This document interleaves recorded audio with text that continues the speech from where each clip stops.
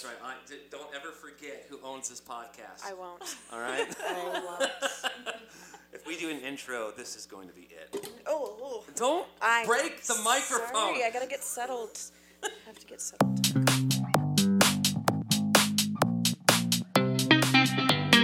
Welcome to Coffee and Conversation, a podcast that's all in the name. Good coffee with great conversation. Here's your host, Larry Vincent. All right, welcome to the Coffee and Conversation podcast. I am your host, Larry Vincent, and with me today, starting her career as a podcast co-host. She's going to hate that one later. Miss Autumn, and get ready for this, listeners. Mrs. Autumn Coffee. Coffee. Yes. Your last name is Coffee. Yes. Now, we have to address the coffee elephant in the room. Just because your last name is Coffee doesn't mean that the podcast Coffee and Conversation is yours. It was made for me. It was made for you. Seriously, you guys remember from season 4, Autumn and Brian came on and did a phenomenal job of telling their story. And well, thank you. Autumn, why don't you explain exactly what you were hoping to accomplish being my co-host this season? So I just needed a podcasting mentor and reached out to you, and you said, hey, why don't you come alongside me, and we can you can do this season with me and learn some stuff. And I was excited because I love talking to people, and so here I am. So I think it's going to be a lot of fun. Yes. I think it is. But we are not here to talk about us today. Nope. This season, we are starting, every season we have a theme. And this season, we're calling it A Hole in the Soul, right? A Hole in the Soul. I love that. Yeah. Which one of us came up with that one? That was me. It was you. Not prideful at all. I bet you definitely think this song is about you, don't you? All right. Anyway, yeah, you can laugh, Amanda. It's okay. I'm trying to not take over Hole in the Soul, where we're talking about people who, through one circumstance or another, have holes in their hearts and try to fill it up. And part of that is religious trauma. And I got turned on about this term just this year for the first time, about a month or two ago, when a friend of mine from high school was public about her experiences through religious trauma syndrome. And I was very curious about that. And then when I posted about it, I found out I had friends who have religious trauma syndrome, which really, really, really upset me. Not because of their experience, but because there's people in the church and the world who have a faith that use that to manipulate and to destroy others. But we're going to talk about that. Half the season will be religious trauma syndrome. Half the season, Autumn, will be what? Addiction. Filling that hole in the soul with the things. With the things, exactly. Things. And even at this table today, we have different perspectives on how to fill that hole. And so we're going to talk about that today, which leads us to the first guest of the season, a good friend of mine and my family's. The whole family is a good friend of mine, Amanda Galloway. Hi, Amanda. Hi, and you forgot to mention that we were neighbors. We were neighbors. You told me that, yeah. Yeah, we were awesome neighbors. Within a couple of months, we lost both neighbors to each side of us, and we had a complex for a little while. But you missed us more. I did miss you more, but I thought people were just leaving because of us. They were like, it's not you. Yes, it is you. Yeah, after the second person that left, you're like, I don't know what we can do now. They're trying to tell us something. Yeah, right? yeah. And the same renters bought the two houses next to us, and so now we have awesome neighbors. They're really cool neighbors. But yeah, anyway, welcome again to the podcast. You are in a rare league, Amanda, because you are a repeat guest, and I have very few repeat guests. Oh, wow, I feel special. Yeah, you should. You always have a way of doing that with people. I try. So Amanda, people already got to know you in our first season. I feel like we recorded that. Did we record that? I think that's the first one that you did, and you said that there was no recording. That's right. So we did not record it. It's just like the redo where we get a recording. That's right. Perfect. So why don't you tell us a little bit about yourself? And how you classify yourself faith-wise today. Okay. And we'll go from there. Sure. So I am currently atheist. I I don't really like saying I am an atheist because I don't really feel like that defines who I am. I just am somebody that doesn't have any belief in God. I do, however, have very strong moral values, which is something that I find a lot of people have a hard time thinking can fit together. So that's kind of a challenge. But I grew up a-religious. I think a-religious and atheist are kind of the same thing, but a little bit different. Yeah. But I had always had a very strong interest in religion. I had always wanted to go to church. I believed in Jesus, even though I wasn't taught that in my family. And then I fell in line with a church growing up, and I joined that church when I was 18. And I was a member of that church for many, many, many years. And then I had a major faith crisis that was in 2016, 2017, so that's about 4 years ago now.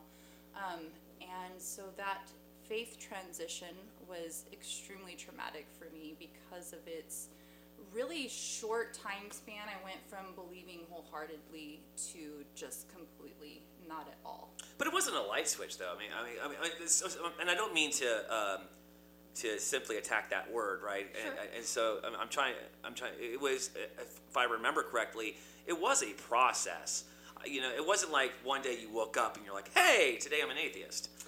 I mean, it was relatively short. When you look at, it was a matter of months. So yeah, it wasn't night and day, but Right. It was, when you're talking about years, almost decades of having a very strong belief to where you just thought it was real. I mean, I'm looking at this coffee cup in front of me, and to me, this was all, Jesus was just as real as this coffee cup in front of me. And so within just a few months period of time to have gone from that to having a relationship with God, having your identity wrapped up in being a Christian, to all of a sudden feeling like there's absolutely nothing there is extremely traumatic. And it was a very short period of time relative. Sure, that makes more sense. Yeah. I mean, yeah, and I didn't mean just to jump at that. No, you're fine. Yeah. Was there one specific instance that, do you remember back to something in specific that kind of started that transition? I think there was a chain reaction or a snowball effect, really. There was just some things that I started thinking about a little bit differently, maybe asking questions or questioning things in different ways, and not really accepting the answers that were fed to me anymore, Right. and instead really thinking about, what does this actually really mean, and do I really think this is right? And then I started just doing some more historical research and just came to that conclusion. What's really interesting, though, is that a lot of people think that I chose to be atheist, that I didn't want to believe in God anymore. Or they'll say, oh, it must have been, it's just too hard to be religious, so you left because that was the easier thing to do. But it was actually more difficult. That was not a conclusion that I wanted. And so, when you go through a grief process, one of the stages of grief is bargaining. So I went through all of those stages of grief, and bargaining was definitely one of them. I was grasping at straws, trying to find some way in which to continue to believe in God, and it just wasn't working no matter what I did.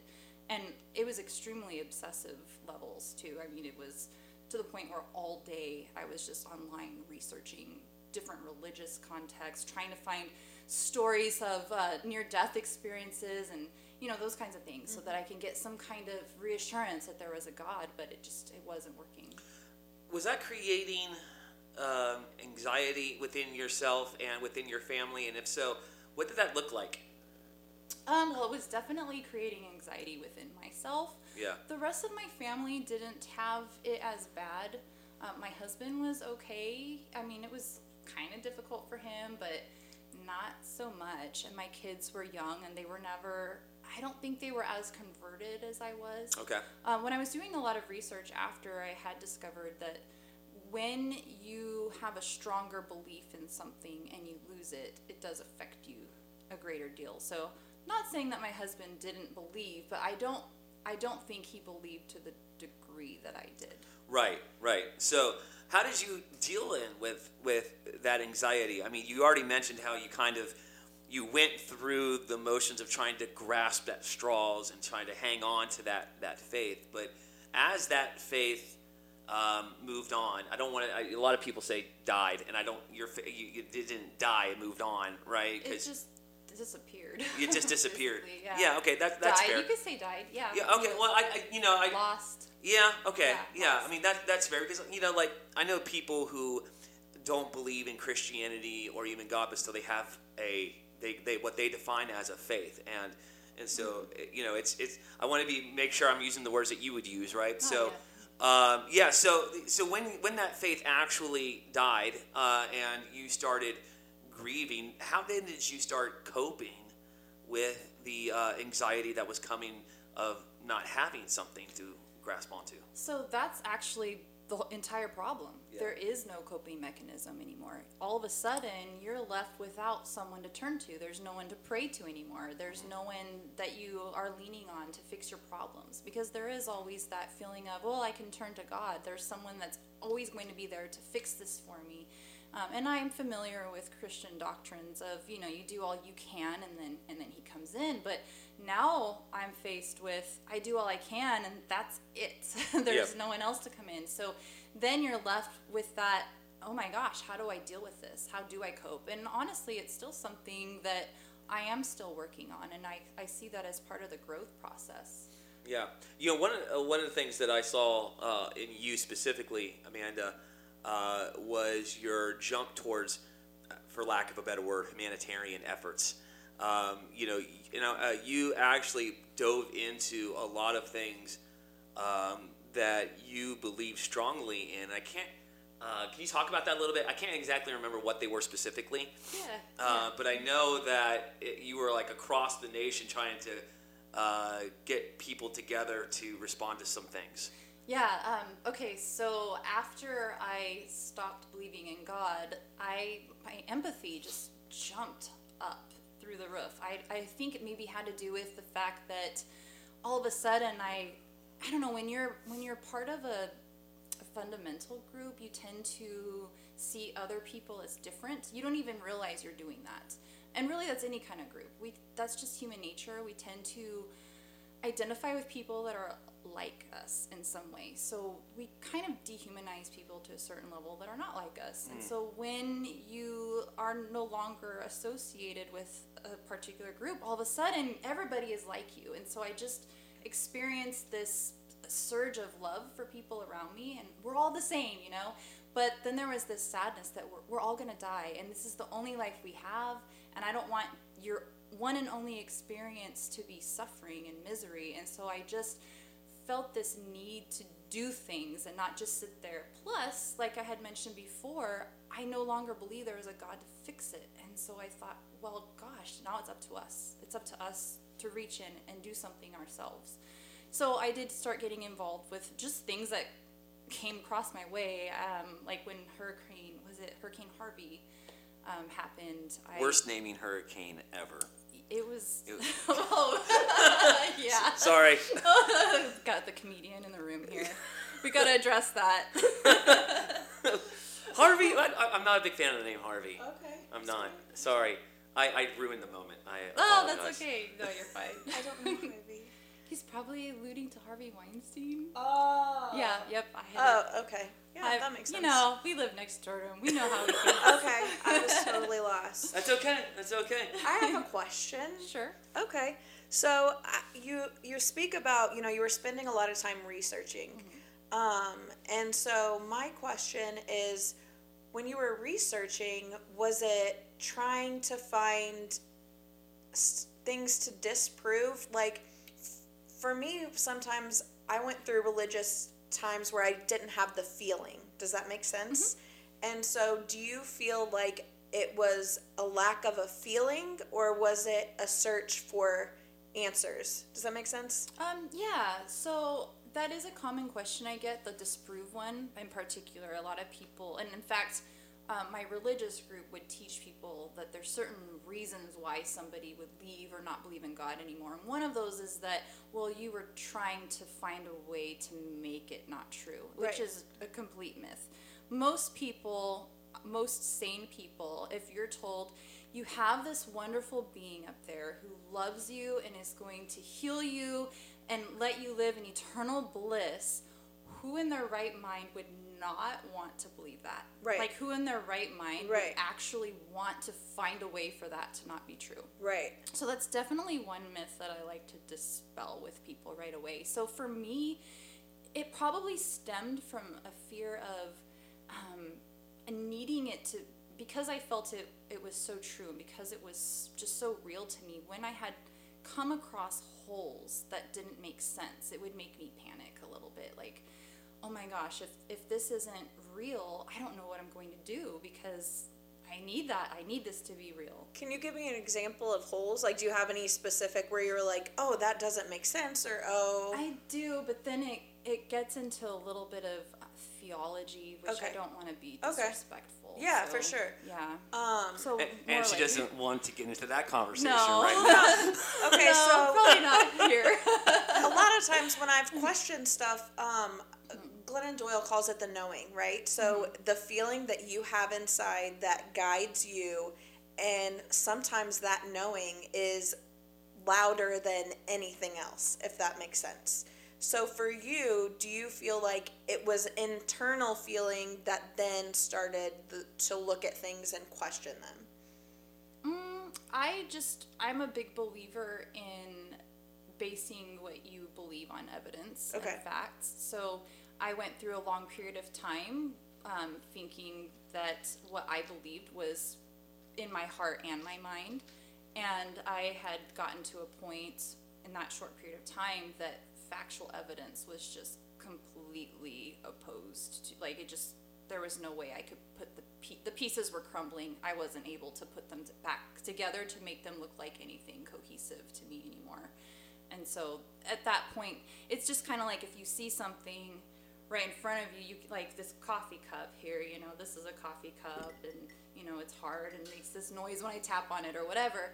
There's probably nothing I can do to convince you that it's a dog, no matter how much you'd want to believe it's a cute little puppy dog. It's just kind of the same. I like that analogy. I know, like on the fly here, like what am I going to use as an example? It's so brilliant. Yeah, no, I like the analogy. I obviously disagree with the analogy a little Sure. bit, but but that's this is again not the point of this particular podcast episode, but I do I do appreciate the fact that you have studied this, looked at this, and have come to a conclusion, albeit a different one than I would hope for, right? Sure. Me too. Yeah. Autumn, I think you're hitting a nail on the head here with, the idea of that inner knowing. Talk a little bit more about that for me, because I want to. How do you define that? Well, you just know. I don't know. And I've had it both ways. There's times where, and I think in general, faith has been we've talked about this. Yeah. Faith has been a real struggle for me. And so earlier in the year I read the 4 Agreements, and so it was like that book like broke my world wide open. And so just examining stuff, like you said, like you're brought up and you're told a group of ideas, and you get to a point, and I don't know if it's age, I don't know if it's circumstances, but there comes a time when you start examining stuff and saying, do I really believe this, or is this something that I'm living out that just because I was told this? So you're talking about that gut feeling kind of a thing, right? When it comes to faith and general knowledge. And am I right there? Yes. Okay. The feeling. Yeah. So then, if I'm bringing this back then to your particular context, Amanda, would you say that your desire to ask questions and to seek out truth was not encouraged in the context in which you were raised? What's interesting, well, first of all, I wasn't raised in that religion, but well, I wasn't raised as a Christian at all. That's right, yeah. But I apologize. no, that's okay. So what's hard about it, and what part of the trauma is the gaslighting, because on one context you're told to seek out the truth, but what ends up happening is when you come to that, if you don't have an answer that they want, then all of a sudden the truth really comes out on their end that, well, we're just kind of pretending to support your search for the truth, and only will continue to do so if you get the answer that we want you to have. Yeah, so, it's funny, Amanda, because you and I have talked about this one in particular, and that's the one that makes me the angriest. Because so many Christians in general, hold the truth with a closed hand because they're afraid of letting it go. They're afraid if they explore it. They're afraid if they allow people to question it, that somehow they'll get convinced otherwise, right? Yes. Yeah. Yes. I practice and I believe that if the truth is the truth, then no matter how you explore it, you'll always come back to it, right? And so I hold truth with an open hand, which is why, this can even happen, why coffee and conversation can even happen, because you can come to a table with an atheist and a person struggling with their faith and a person, a person who's very strong in their faith and say, here's what we believe. Now let's tear it apart and see what we find, right? And that's really what the ministry at CTP is kind of, selfless plug, is doing here, because we want people to be able to explore questions and to ask the things that they want to ask. And I think that what you mentioned right now is really important, because I do think a lot of the hostility directed at people that leave is fear. It's fear on people's own parts, because it is a sad thing to come to that conclusion. And so I do always want to send that message to people that, look, my belief has nothing, or lack of belief has nothing to do with you, and I don't have any need to convince you otherwise. Now, I do think that people in general, human nature, we do try to convince each other of our views. It's a need to be right versus... Yeah. And well, I mean, it's not just a need to be right. I genuinely... protect your own... Well, yeah, well, not even that. But I genuinely care about you, Amanda, and I genuinely care about you, Autumn. And so and according to my belief system, not only is my obligation to share what I believe and to convince you otherwise, to convince you of it, I mean, but there's an actual consequence, and so Penn and Teller, Penn Jillette, that's his name. He's an atheist, right? And he said that he has only been approached one time by a devoted Christian about what he actually believes. And he says, if you Christians actually read your Bible and you actually came to me, you responded to me the way that, the scriptures tell us to, he says, I might give it a second thought. But because we don't care enough to talk about it, that becomes a problem. And so, I don't want to. I want to be right. Everybody wants to be right. I agree with you there. But I want you to be. I want you to be a Christian, and anybody to be a Christian, because I believe that that's the key to eternal life. Yeah, and I'm glad you brought that up too, because since we're talking about the context of people that have religious trauma syndrome, those kinds of what's seen as reaching out for one person can be very triggering for a person who has religious trauma syndrome. So when I have to constantly, when people approach me with things like that, I have to constantly check myself, because, how do I put this? When I'm trying to put this in a way that comes across non-offensive, but still gets what is happening, like what I'm experiencing. Yeah, please do. Yeah. So from the perspective of a person who maybe have been abused by someone, okay, so like let's say a woman was abused by a man. Not all men are abusers, obviously, but when they were abused by somebody, they can have some triggers by people that remind them of that, right? So when you hear people praising your abuser all the time, it feels very minimizing to your experience. It feels very gaslighting. That's kind of the word of the decade, right? Yeah. But it's such an important word. So when I have to hear that all of the time, it can be very difficult. But I do it. I try really hard to be respectful and let other people have their expressions. But there's also boundaries for me that you can't infringe on my boundaries. Sure. Just like I don't go around trying to convince everybody to not believe in God, and I expect the same respect for people not to infringe on me, because it is very triggering for me when people do that, and you're always wondering, what is their ulterior motive? Right, intentions. Yeah, are you just trying to convert me? Are you just trying to proselyte because you're trying to get another number in your church? Or even if you do you care even if I don't come? Even if I never show up? Are you still going to have that same genuine care? What does care look like in that context? Being respectful and seeing me as a good human being, Yeah. regardless of whether I ever convert to Christianity. Yeah. And Larry, I appreciated you mentioning the involvement that I have with humanitarian efforts, because that is a really big thing that people assume, that I'm evil, or I can't tell you how many people have asked me, what makes you not want to murder people? And I'm like, really? They should be asking me that question. I know, you're the crazy looking one with the purple hair. It is red. It is red. But mine's natural red. Yes, you are natural red. There's a fake red. difference. I'm Yours is rock star red. rock star red. Yes. From now on. It's got a I mean, purplish doesn't hue. he look more? If you saw us on the street, Yeah. I look so white bread, and he's like super rock star. We would totally look like the For opposite. sure. Yeah. From now on, Autumn, you will refer to me as the rock star podcast. Okay. Rock star red.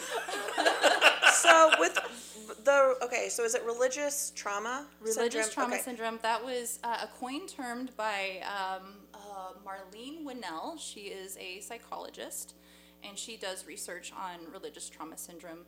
She has a website. I think it's called journeyfree.org. Yes. Yes. And just so is the trauma internal with you, or did it happen from the actual religion? Does that make sense? it happened from the people, and Okay. twofold. The people shunning Okay. and the paradigm shift. So Okay. the trauma of finding out something Right. that you adored Right. and loved. Okay. You're answering my question. Yeah. Yeah, exactly. Leaving that. One of the things that just keeps on hitting me in my head as we're talking is that 9 leads to holes, right? And you had this 9 kind of aggravating kind of like journey to find what you thought was truth, right? And as you kept on discovering that what you believed was not what you believed anymore, then that started turning into holes, right? Oh yeah, I left a big hole in my life. Yeah, Big time. and that's often what happens with PTSD, which RTS is a form of Yes. PTSD. Yes. And I know very little about RTS, right? I know a little bit more about PTSD for obvious reasons. Right. It's a physical change in your brain, and it's like a scar on your brain, right?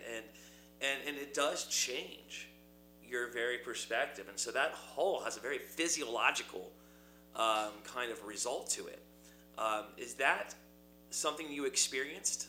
Oh, absolutely, Larry. So I did quite a bit of research on RTS and PTSD because I was recognizing that's what was happening to me. And you said it, PTSD is exactly, or RTS is exactly the same thing as PTSD.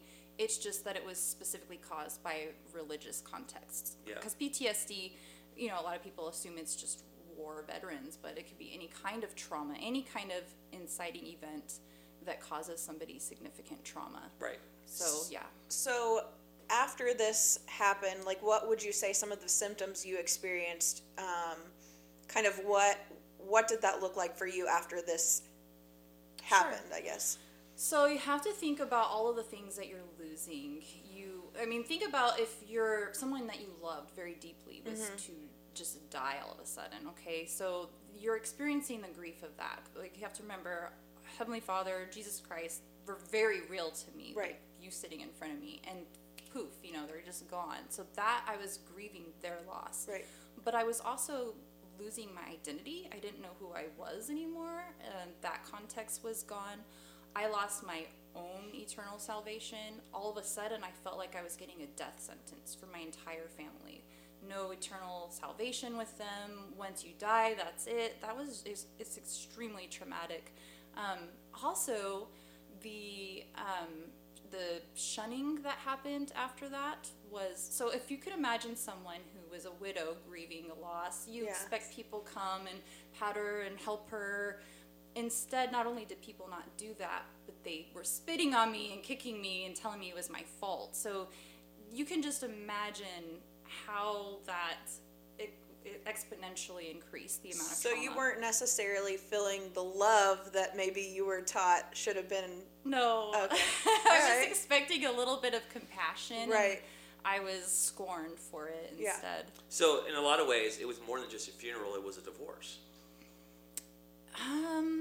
No, I don't know, because it didn't feel like my choice. That's a good question. No, it was really a funeral to me. I was very obsessed, and still kind of am obsessed with death and loss now because So of that. yeah, I mean, in the sense that I'm trying to put into context what you're saying to me, to us, and I hear this disconnect. The people turn their backs on you. The people was like, yeah, you're Yeah. absolutely You know, right. so like when Yeah. every family knows this. When you go through a divorce, the family that you thought was family Yeah. turn their back on you. Right. And they don't allow they don't accept the fact that you're grieving the loss of them as well. Right. That's a good point. And that's a hard thing to deal with. I mean, it really is. And so one of the things that we want people to understand as part of this podcast is how you dealt with that. I'm not suggesting that you filled that hole back up, Right. but I do know that you have taken steps to fill that hole back up. Sure. And so can you tell us a little bit about what that is? Okay. So one of the things I do think was that, well, I had been told the purpose of life was one thing. So I was left without meaning. So one of the ways that I think that I got myself back together was trying to find meaning. I kept trying to find meaning and I never found it. So I had to create meaning. So I created meaning by thinking about what's important in life. And human connection is a thing that kept coming up. And I guess that's where all of the humanitarian efforts came from. I then went out and tried to find other people in the community. So I formed a Facebook group. Yeah, Yep, the Humanists. Hendricks. Wait a minute, I don't even know the name of my own group. That's terrible. In my defense, it was supposed to be a temporary name. I think it's Atheists and Agnostics of Hendricks County or something like that, whatever. Which I tried to infiltrate, and they were having none of that. Actually, there were some people that were interested and some that weren't. Yeah. And the only reason that we didn't blend it was because of the division. But I would be open to doing a separate group, Yeah. separate from that. Well, I mean, and like you said, just my presence as a pastor, being on that group would be a possible trigger for a lot of people. Because so many people Oh, do I have didn't think about that, yeah. Right. It's not necessarily that they don't like Larry Vinson. I mean, Right. come on. Who couldn't like Larry Vinson? Right. You can send your emails to... I'm rolling my eyes. Ready. You can't see. Yeah, right. No, but seriously, though, I mean, just being the type... Sometimes this is why I almost hate being called pastor at times, because it comes with a lot of baggage. A lot of baggage for a lot of people. And I'll say this till I'm dead. The greatest compliment I ever get is, you don't look like a pastor. You don't act like a pastor. Right. Thank you. I appreciate that. Because I don't see myself. Well, Larry, that's the only reason I'm in here even willing to talk to you, because I haven't been treated as a pity case or a project. One of the things that you lose, a part of your identity that you lose when you leave or when you become an atheist or leave religion, is people don't see you, they think that you can't be inspiring anymore, or they think that you're broken, and that's not necessarily true. You can still give back to the community. I could be just as inspiring. I could do just as good, if not better, not me personally. But what I'm saying is, the amount of service that you do has nothing to do with whether you're a Christian or not. It just all falls back on the kind of person you are in general. So if you're a good person and you gravitate towards the Christian lifestyle, that's great, but that doesn't necessarily mean that you cannot judge a person's good character or morality based on what their religion is. I would prefer to look, and I would assume other Christians would like to look at that as just a fruit of, one possible fruit of their morality or sense of goodness. It's funny because Christians genuinely or generally believe that morality is a God-given, from birth type of thing. It's an absolute, what we call absolute truths, right? And so I always find it funny when Christians say that atheists don't have any moral grounding, because if it's innate within them, then why wouldn't they? Right. That's still, that actually, Christians, if you're listening, that is actually a point on the existence of God. that morality actually is a thing, right? Right. But so yes, I look at you and Joe, and I see two awesome human beings who love people, who want to see them be better, and who want to see loving, who wants to see people be loved for who they are and what they do, and not necessarily be judged by their actions. Yeah. Well, and your actions are a product of who you are. Yeah. So how you treat people really just says a lot about the kind of person that you are. Right. The kind of respect that you give people. So the respect that you give to Joe and I says a lot about who you are as a person. And I hope, and that's not why I do those things, but I hope that people who happen to see the things that I do, can say that same thing and not say, oh, but she's an atheist. I hope they can say, hey, that says a lot about the kind of person that she is. Right. And her lack of religiosity is irrelevant. Yeah. In terms of whether she has a compassionate heart or whatever. And I do think that if there was a God out there, that he would look at it the same way. But I don't want to trample too much on theological things. No, that's fine. But I would assume that, that's kind of the grounding of some of that. Amanda, I had a professor tell me once, and he said we should all as Christians be hopeful universalists, and the fact that we really do want everybody to go to heaven, right? Right. And unfortunately, there are sects of Christianity out there that say to the sinner, "Good luck going to hell," and I hate that.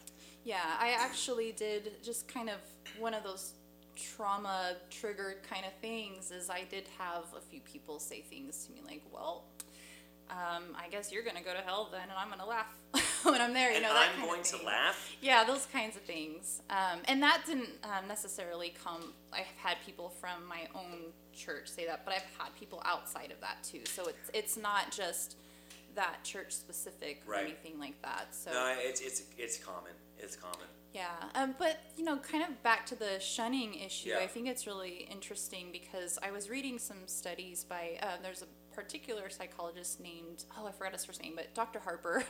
But he talked about this experiment that was done where they put a bunch of people in front of some computers and they played a simulated computer game. It was just a simple passing the ball back and forth, right? What they didn't know is that it was just a computer. So part of the participants were in front of the game that the ball kept going towards them and they felt included. And they thought they were real people on the other side, And the other part of the participants, the computer was programmed to not pass the ball to them at all. And so they were feeling left out. So it's just really interesting because the results of the study showed people were very upset. It showed psychological distress at feeling left out. And this was just a computer game, a computer simulation. So it isn't expected. There are expected, predictable reactions to people who are shunned, within people who are shunned. Right. Anger is one of the things that happens. Shame. People end up feeling very ashamed of themselves when that happens. And we have this intrinsic need to connect with other people. Human beings are social creatures. God, if you will, designed us to be connecting social creatures. So when you are left out of a community, it creates this anomic situation. I don't know if you've ever heard of Emil Durkheim. He's a famous sociologist. And anomic societies are societies in which, egoistic societies are societies in which there is a disconnect between people, and suicide rates go up in situations like that. And so when you see people who are shunned suddenly, you see extreme psychological distress. It's expected. Right. And that's where you get the term angry atheist. It's not because they're being influenced by Satan trying to be a little minion. This is the That's psychological how they feel. Yes, this is a real reaction. It's expected. I'm picturing the red devil guy on the shoulder. No, it's you keep saying connection, and for me, that last year I was in active addiction, that word kept coming up for me. And then after I got clean, kind of my thing is the opposite of addiction is connection, right? And so, the hole in the soul, I think all the way around is connection. And so you found that in a community that is accepting of you, and then also a connection to other people that you're able to help. And so do you feel like in general, maybe connection is that missing piece? Yes. Yeah, I would definitely say that's one of the biggest things. Yeah. I found meaning that way. Yeah. So you're talking a lot about the heart here, and I know that you said part of your leaving was because of the mental aspect of it. You weren't, once you start digging in mentally. Have you found a filling, so to speak, mentally? So I don't know if you know, I do know but that. yeah, I do know this. I am a philosophy major. Yes, and by the way, listeners, she got scholarships. Yes, Congratulations, I did. Amanda. Thank you so much. Now, this is really funny because a lot of people think that philosophy is all about proving there's no God, and that Nope. is such a small part of what philosophy is. And what's really interesting is two of my philosophy professors that I work a lot with are both deists. They both believe in God. Yep. So that is a myth for anyone out there that is thinking that there's an agenda for that. There's absolutely not. There are plenty of philosophical arguments that actually purport the belief of God, that Yep. positive belief for God. If you're looking at it from a philosophical perspective, it's unanswered still.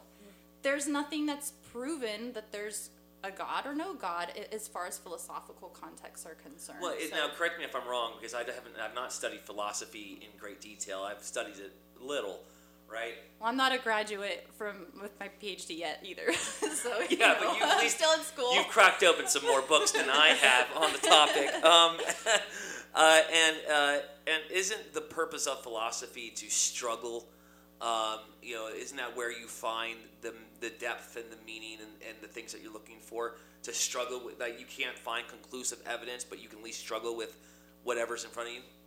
I would say for the close. I think philosophy teaches you how to think critically. Okay. To have Right. real meaningful reasons, good reasons, Yeah. rational reasons for why you believe things. Yes. And I don't see anything about that conflicts No. necessarily with being any kind of deist. No. I agree completely. As a matter of fact, I believe that faith is stronger when we bring critical thinking into the mix. Yes, and I agree with that as well. Yeah, I use the word struggle. It's a very not new, but now it's like it's an in word with Christianity. You got to struggle, man. And but I agree with that. I think that when we struggle with our faith and we ask hard questions and allow other people to ask hard questions, then we find meaning at least together that we can all come together on and say, yes, this is what we are to do. Right, and actually, since you're talking about that, it made me think about being involved in philosophy has actually helped me to have a greater respect for people who still believe in God. When they do it in meaning, when they have come to that conclusion in meaningful ways, I have an even greater respect. When people don't really think about it and they just kind of go along with it because that's just what I was told to do, I find that to be problematic. Me too. Yeah, and I know that you do too. Yeah. And so I think that philosophy helps us to understand one another. It helps us to not villainize someone for thinking different, because then you start to recognize, hey, there's actually plausible reasons to believe this. And it's one of the things that would have saved me from the shunning. If people had thought more critically and recognize, hey, maybe she has a really good rational reason, that it's not stemming from evil, it's coming from these thoughts, and these kinds of arguments are all very convincing on both sides. And sometimes at the end of the day, you can't always help what it is that you come to a conclusion for. And there is a little bit of faith that does have to come in afterwards. You just kind of have to go with what you are leaning towards, I guess. Yeah, I mean, even atheism to a degree is faith, right? I mean, because at a certain point, you can't put the final draw. You know, it's a theory as much as anything else is. Yeah. Right. Yeah. Right. So as a mom, as a wife, as a friend, how do you now live with this new life that you're exploring? You know, would you say that you're at total peace today with everything, or is there still a struggle with it? So I want people to remember that my thinking is not monolithic. Other people that are atheists like me have a completely different, they're totally at peace. For me, it is still a constant struggle. I do struggle with that. But there is a silver lining. I don't know if you've ever heard of the term memento mori. It comes from a Stoic philosophy, but memento mori basically just means remember we die. And to me, that means live your life to the fullest, because that's where it comes from. Live your life to the fullest, because tomorrow we all die. So, yeah. Yeah, you know, it's funny. The Bible says that life is just a vapor, right? It's here today, gone tomorrow. Right. Similar philosophies, right? Yeah, exactly right. Yeah. We're just supposed to, and I think that's the key, is focusing on the commonalities that we do have. Yeah. Yeah, I mean, it's funny because one of the hopes that I get from these kind of conversations is that we have to remember our humanity. You know, we are all humans, right? Whether or not we can come together and agree wholly on what we believe and think, it doesn't matter. You know, I look at Autumn, and I look at Amanda, and I look at Joe and Brian and anybody in my life as an equal. You know, it's not about I'm not better than you. I'm not better than anybody. This is what I'm hoping we get from this. That, you know, connectivity, as Autumn put it. Connection. Yeah, it's all about connection. It is. Yeah. And looking back at what you went through and the process it took you to get to where you are today, what's the silver lining in that? Probably what I had mentioned before, just about forming human connections and love and showing empathy, service. Yeah. You know? Yeah. Yeah. So, Amanda, I'm going to give you the last word of the podcast. This has been an awesome conversation, by the way. Thank you for very having much. me. Yeah, I love it. For being a part of this. We're going to give you the last word, and then Autumn and I will have some final thoughts. But put yourself in front of another person struggling with religious trauma syndrome. Okay? What do you want to tell them? I want you to know that person has feelings, and that they could be really good people, that they're really struggling, that they are grieving a very great loss, and they just want to be loved, and to try to look at them through God's eyes in the way that you see God, and try to see them in that way. Okay, and what do you tell the person actually going through it? Oh, that's a loaded one. To try to be patient. Yeah. To forgive people, for they know not what they do. And And I don't mean that in a tongue-in-cheek way. I really mean that I think people just don't understand. And that's why what you're doing, the work you are doing, is very important, so that they can understand. Yeah, and I mean, that's my goal, right? Yeah. I want people to understand this. I want Christians to know to stop being so hard. You know, stop it. Stop being so hard. I mean, stop it, man. Just open your heart and just see from their perspective what they're going through, you know, and try to understand instead of just trying to shun. Amanda, as always, we love your family, and you guys got to come over for play date soon enough. I know it's been too long since coronavirus really messed Stick that it, up. Corona. You remember when everything was Obama's fault? Now it's We were going to have a COVID's. Christmas party, and you guys were going to be invited, and Yep. we didn't get to do it. Listen, and I'll tell you offline because I can't remember the name I put on it. But I am doing a all holiday party once this whole thing is over. Oh, it's like all of them combined in we're gonna one? have Thanksgiving. I Christmas, feel like it should be. We need to come 4th up of with a July. really good name, like Turducken.